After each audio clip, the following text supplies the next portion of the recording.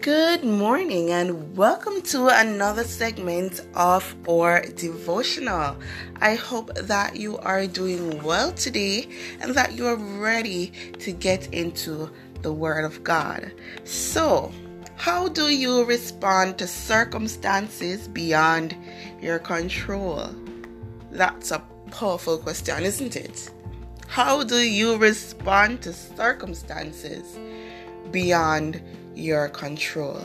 Now, the scripture reading for this morning is taken from Habakkuk 3 verses 17 to 18, and it says, "Though the fig tree just does not bud, and there are no grapes on the vines, though the olive crop fails, and the fields produce no food, though there are no sheep in the pen, and no cattle in the stalls, yet I will rejoice in the Lord.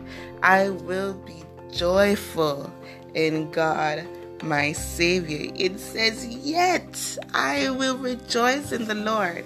I will be joyful in God, my Savior. That is wonderful, isn't it? That is wonderful. Hi friend, my name is Brittany Moses, faith and mental health advocate based out of Los Angeles, California, and so honored to share today's verse of the day with you.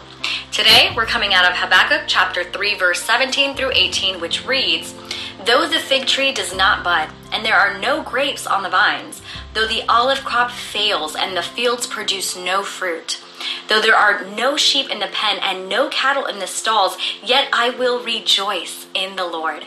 I will be joyful in God, my Savior." Have you ever felt like the circumstances surrounding you feel so big and so debilitating that you're having a hard time finding a reason to hope? Maybe you're in this place right now. And if so, I think you'd actually relate to Habakkuk well here. See, this passage is based out of a prayer where in this historic moment, Habakkuk is pleading with God to act, to rescue the Israelites from the evil and oppression of Babylon as God had delivered the Israelites in the past before. His surroundings were dark and dire and overwhelming. Nothing was working out. And in the midst of a chaotic time, he still validated the harsh reality of his situation, and yet he made a decision to live by faith and to praise God along the way. Now, I know that's easier said than done, especially if you're in the middle of a painful situation or disappointment or what feels like an ongoing battle. Sometimes faith doesn't feel like the natural response. Some days faith will have to be a choice. Many times having faith means letting go of every fear, doubt, and uncertainty to understand one thing. God is faithful and He cares for you. And most of all, He's not finished with you. Even as believers, we'll have good days and we'll have seemingly impossible days, but we'll never have a single day without God. His presence isn't just a feeling, it's a promise. So how do we choose to have faith and get to a place of praise when reality seems to be giving us every reason to doubt? I want to encourage you with these next steps today. Number one, reflect on how God has delivered you and carried you through what seemed impossible in the past. Like Habakkuk, remember His faithfulness, because the same grace that got you this far is carrying you forward. Number two, surround yourself with people who will speak truth and life into your situation. Mourn the disappointments. Your feelings are valid, and then don't be afraid to ask for the help and resources you may need, because you are worthy of love and support. Number three, continue to meditate on God's word and refresh yourself in His truth, and surrender your worries to Him in prayer every day, every hour if you have to, because when you're walking with God, you're never walking alone. Amen? Take care of yourself today, my friend. When you're walking with God, you're never truly walking alone. You're never walking alone. Oh my gosh. That is wonderful. We have to have faith. We have to have faith. And that is just how this works. You have to have faith that God will see you through. Because the truth is, we are going through this situation right now and it feels endless. It feels like it just keeps going on and it keeps going on. But Remember, back then you were in other problems and God delivered you from those situations. So why wouldn't He do that now? Right? I normally equate this type of feeling to a simple, when you're passing your dresser or something and you stub your toe on the dresser and it pains. This pain, will probably have you rolling on the ground. That is how painful it is. But in 5 minutes or so, the pain is gone.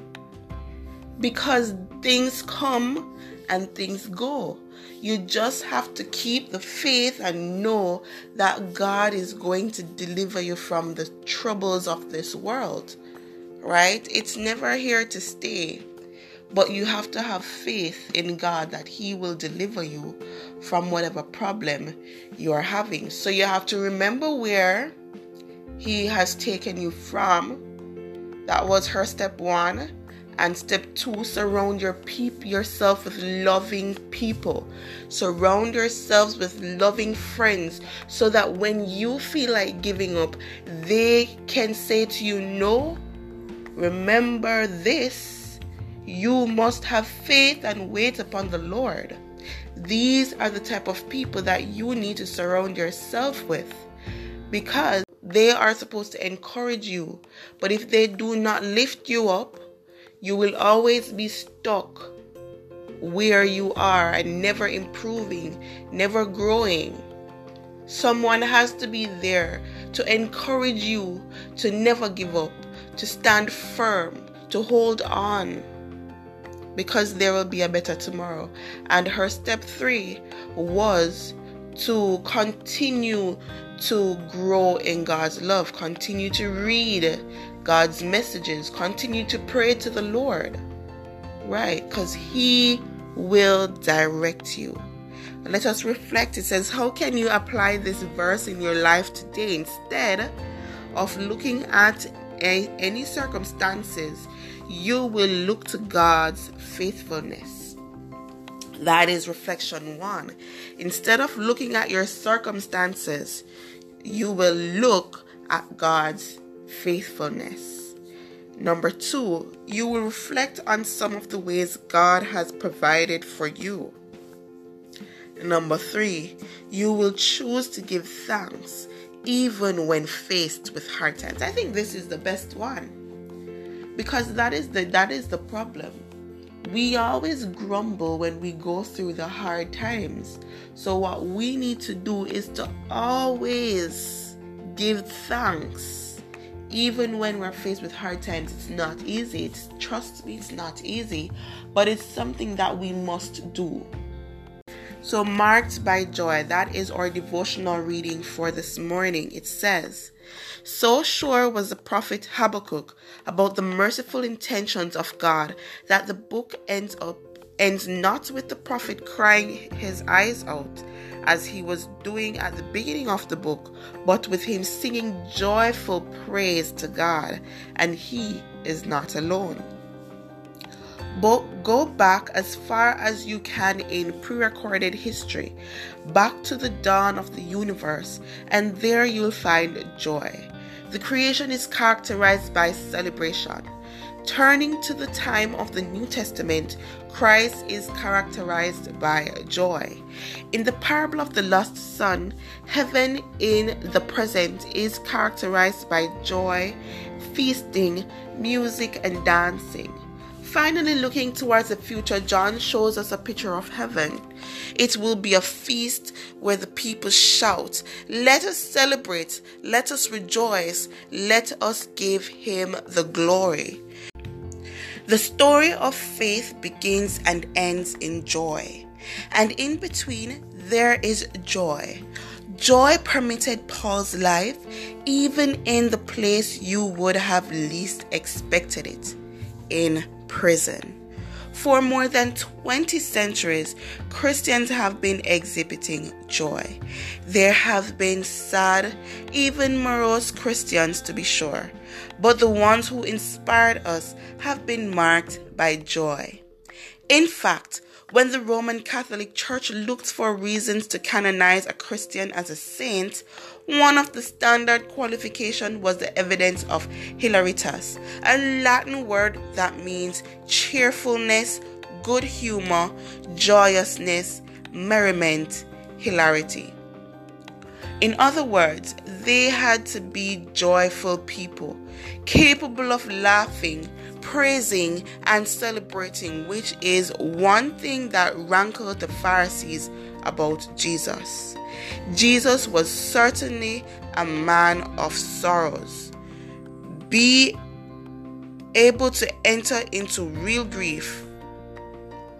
Jesus was certainly a man of sorrows, able to enter into real grief, but he was also a man of joy.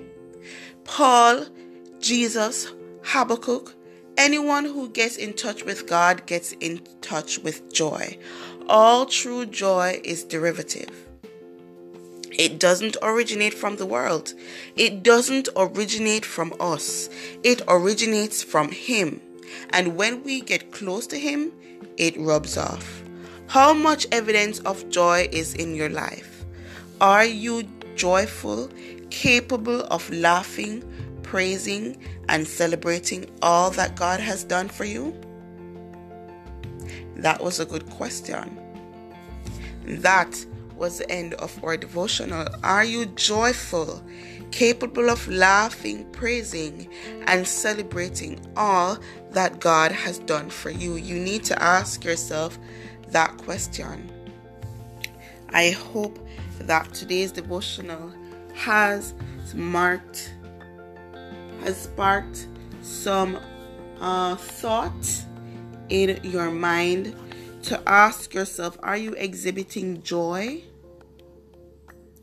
If you're not, is there something that needs to be fixed? That is your question. So let me pray for you.